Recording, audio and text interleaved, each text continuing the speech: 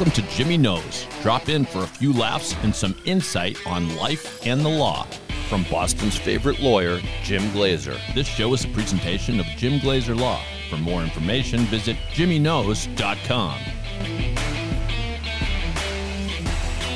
This is producer David Yaz of the Boston Podcast Network. But more importantly, alongside me is the man himself, Jimmy the Lawyer, Jim Glaser. Jim, welcome to your own show. Thanks, Dave. We got to give you a proper fanfare here. Appreciate it. Okay. So you and I have been talking about creating this show for a while, and I'm excited about it. But before we get started, tell people why you thought a podcast was a good idea. You know, I thought a podcast was a good idea just to really get out there and talk to people, let them know that I'm from Boston, that I'm passionate about the law, I'm passionate about helping people. This is what we do. We run, television ads. I know people see us, and I know a lot of people come up to me, and they do tell me that we come across as a real genuine guy. Mm-hmm. But I thought it was really important for people to really kind of hear me, not so much from an advertising point of view, but just to be able to listen to me and just kind of sit back and talk. I mean, there's only so much you can get from your ads, which are very good, by the way. I think they stand out in the crowd among the lawyer ads, but that ad time's expensive, so heck, you only get 30, 60 seconds, right? That's right. One of my closest friends in law school, his dad was a criminal defense attorney, and we used to go and study at his office in Charlestown. And one of the things he said to me, and it resonated to me to this day, is that when he went in front of a jury, he never tried to talk below a jury, he never tried to talk above a jury, he always wanted to talk to the jury. And he said, too many attorneys get a little bit arrogant out there, and they'll try and talk above a jury, and that was nothing we ever wanted to do. And when we sat down with our marketing company, I said, the most important thing for me is to come across as who I am. Pretty genuine guy. I'm a Boston guy. And, I just want to come across like that. And I thought the podcast would be another way for me to resonate to consumers in general, or to potential clients, that we're here to help. And this is what we do. Let's move on, because each episode of the Jimmy the Lawyer Show will let you know a little bit more about what Jimmy knows. Now it's time to see how wicked smart he is. Let's find out what Jimmy knows. Today, we're going to find out how well Jimmy knows Boston. Now, you're a ringer when it comes to this. Now, tell everybody, I know what town you grew up in, but tell everybody what town you grew up in.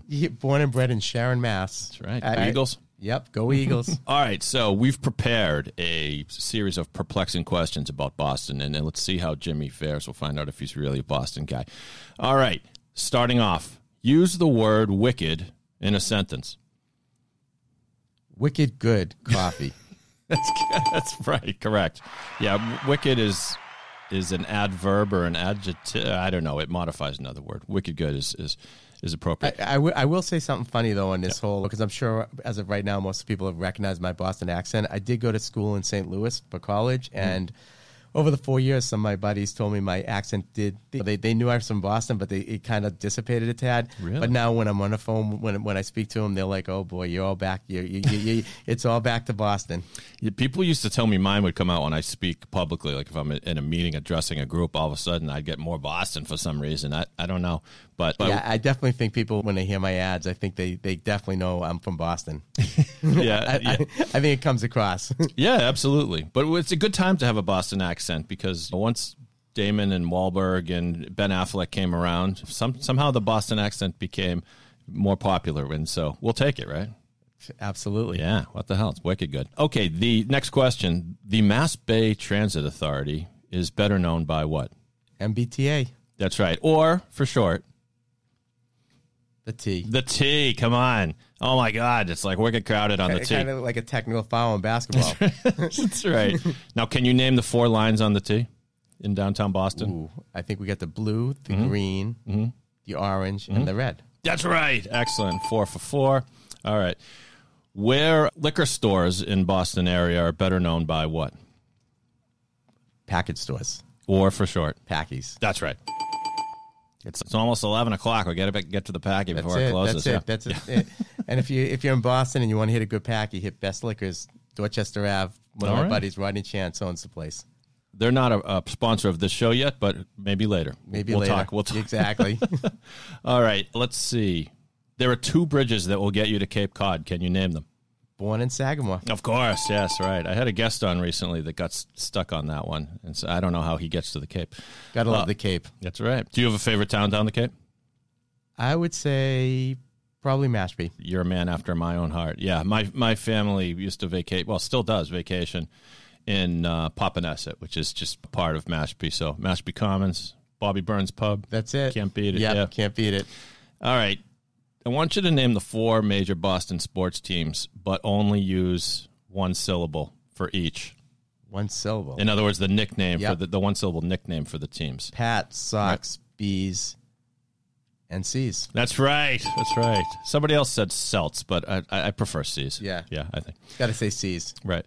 All right. I miss the old garden, by the way. Oh, I remember. Do you remember when they tore it down and they were there at one point? They were kind of half done, and it was ripped in half, and you could kind of look inside and see the seats there. And I felt like part of my childhood had been ripped apart. No, I have to agree with that. Every time I go into the new garden, I still miss the old garden. Do you remember any memorable games you went to it, or maybe your first game at the old garden? I actually don't remember my first game at the garden. I do remember my first game at Sullivan Stadium. Oh, yeah? Yep. My dad came back with tickets. We were real young. And we actually sat in the last row. Oh, God. And it was freezing. So I do remember that. I'm trying to remember. I did see plenty of Celtics and Bruins games when I was a kid, but it's not as memorable. I do remember one of the first games of going to Fenway Park, also too. And who was playing center field that day? Do you remember? I don't remember center field, but I'll tell you what. I remember Wade Boggs had just come up, and I just remember he had a great game. I think it was like 3 for 4, and he had just come up, and I was with my dad's partner at the time. My dad was also an attorney, and his partner took me, Joe Teitelbaum, and I just remember the whole way home. And Joe was a massive Red Sox fan, loved the Sox. It was the highlight of his life. I just remember the whole way home, all Joe was saying, Wade Boggs. and 20 years later, Wade Boggs in the Hall of Fame. Yeah. And actually, a good friend of mine that became friends with over the years later, Alan Nero, actually was Wade Boggs' agent. Oh, yeah. I remember that name. Yeah, Boggs was otherworldly. He'd foul off like 17 pitches in a row, and then just when the pitcher looks really frustrated, he'd knock one off the wall, usually just that inside-out swing. Yeah, he was people don't remember how big he was in this town. Remember he guest starred on Cheers? Oh, I absolutely remember that. Yeah. But yeah, no, I just remember that. And just Wade Boggs, didn't know who he was and just became a legend. All right, this next question you better get right. In Boston, you put Jimmy's on what?